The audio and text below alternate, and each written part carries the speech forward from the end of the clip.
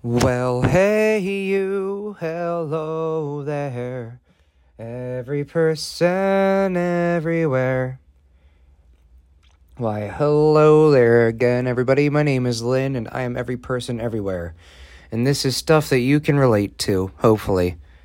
So, here we are at present day. I've got two significant trips that come to mind that I've taken recently. Maybe three that I want to share with you. And, from there, we will divulge into whatever happens in real time. So, this first one, I'm going to talk about my trip to Concrete City in Nanticoke, Pennsylvania, and the abandoned turnpike over nearest Sidling Hill, which is a different side of sort of where Maryland, Virginia, and Pennsylvania intersect. If I'm not mistaken, I think there's a place where you can be at all three of them at once or within like a 20-minute drive or something like that. I don't really know. But anyhow, I wanted to do this episode first and foremost before I talk about the Poconos and Jim Thorpe, and then before I talk about Cherry Springs, because if I don't, I'll forget about it, and I know me, so I know I will. So, Concrete City in Nanticoke was a mining town. It's not that far from Centralia, which was established very much as the same thing, except Centralia shut down before I ever went to grad school. I did get to go and see the graffiti highway and the abandoned buildings and the old church that the 8 people left in Centralia actually would still go to, and that was pretty cool. But I think seeing Concrete City had a different feel to it because they just moved out. It's a ghost town. It's, the buildings are no longer functional. You can see where the toilets and chamber pots would have been, but they made a mistake when building the mining town to mine the shale and the coal and gypsum in the river valley nearby. They made it from concrete. It is incredibly hard to run running water and electricity and water mains and power lines through concrete. It does not conduct very well. It kills everything in its tracks because it's concrete. So, they lived in squalor, basically, in these buildings, and they didn't last very long up there before they decided that they were going to move out.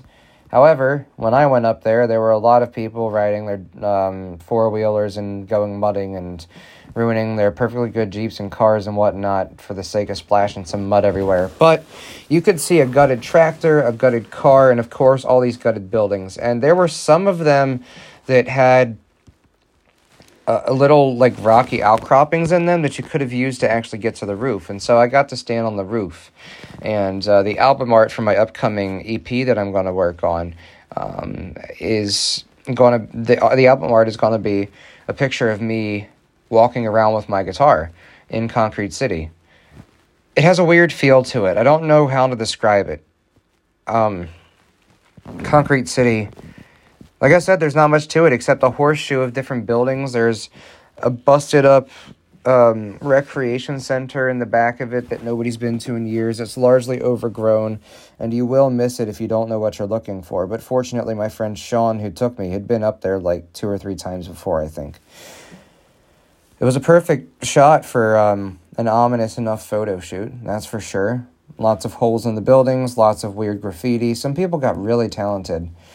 And it was lost in time because it hadn't been used since the 40s or 50s, I believe. Because once again, it's made of concrete, so they didn't really have much to do or much places to go before they got tired and they moved out, because there was no point in them really staying up there to begin with all of the stuff that they had going on, really.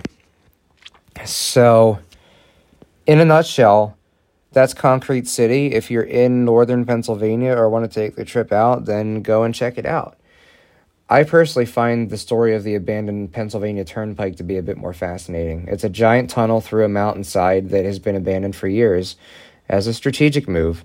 It's not that it wasn't functional. It was perfectly functional. It's just, when it was built, it was meant to be the highway for people to get from one side of the Appalachian to the next to go to work. It became very quickly outdated because they built a bigger, broader, and wider and longer one next to it. And so people still use that one to this day. But when travel and commerce started booming because of baby boomers and whatnot, it just wasn't practical anymore to have this very narrow, small tunnel that people traversed. So from where I was in Pennsylvania, it was York, Pennsylvania. The turnpike was 2.5 hours southwest of me, and Nanticoke Concrete City was about 2 hours northeast of me. So these were done in several different trips. But I do like telling the stories because I met some pretty cool people that actually offered to do music stuff for me at Nanticoke. And I met a couple of ragtag kids that had some pretty neat tattoos, and they commented on mine because I had a short sleeve because it was summer and they saw my galaxy.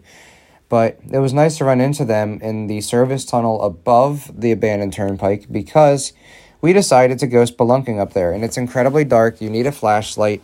And you are hunched over at least a 50-degree angle for most of your trek through this, 1.5-ish long tunnel. So it's very claustrophobic, and I'm not good with confined spaces. I like big open spaces. I was panicking the whole time, so thank you, Sean, for calming me down, telling me all your weird stories and sea shanties and other derptastic whatnots and what habits. We got halfway through the tunnel and there was a door, and I said to him, if it's locked, I'm going to probably have a full-on panic attack and cry my eyes out. So fortunately for all of us, it was open and we went through, and that's when we found the kids, and we got to spray paint in the tunnel. And both of us spray painted for one of the first times in our lives. But you could see old machinery and abandoned contraptions in the service maintenance buildings there. When we walked down the sort of side of the country slope that was there, we climbed up it. I almost fell, so that was fun. Almost died. Just like when I went to visit the abandoned dairy factory in York before it was shut down, I almost fell through a floorboard. So that was fun. Went spelunking there a couple times. I did a lot of urban exploration after COVID hit, but that was it as far as exciting things that I've done besides the two hiking trip-ish things that I'm going to tell you about here in a moment. So, yeah. There were also apparently copperhead snakes in the area. Unfortunately, I didn't get to see any, and you might be saying, unfortunately, what the hell's wrong with you? But hear me out.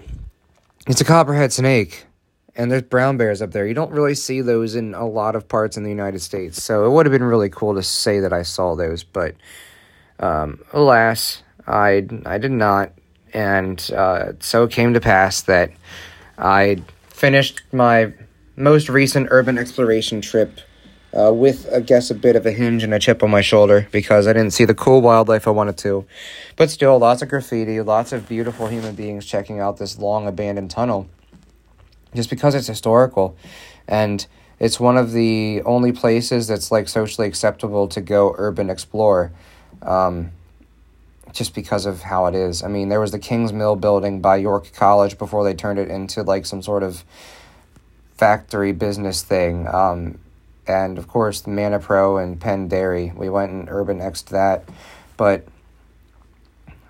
fairly illegal because the buildings were no trespassing. We just found/made our own entrance. And there were a couple of abandoned houses here and there that I've explored. But, yeah, as far as recent adventures go, that's pretty much as exciting as it comes for me. Of course, learning the history of where these things were and where they are now and how they shut down, yada, yada, blah, blah, blah. But that's about it. And so here we are at present precious moment. Just watching days go by. If you're in those areas, I would definitely recommend checking them out just because it's a bit of old abandoned history. And when else are you going to really get to go and do that? But otherwise, that's about it. That's where this buck falls short for this story. So I'll leave it at that. And to this I add beautiful, lovely, blessed silence.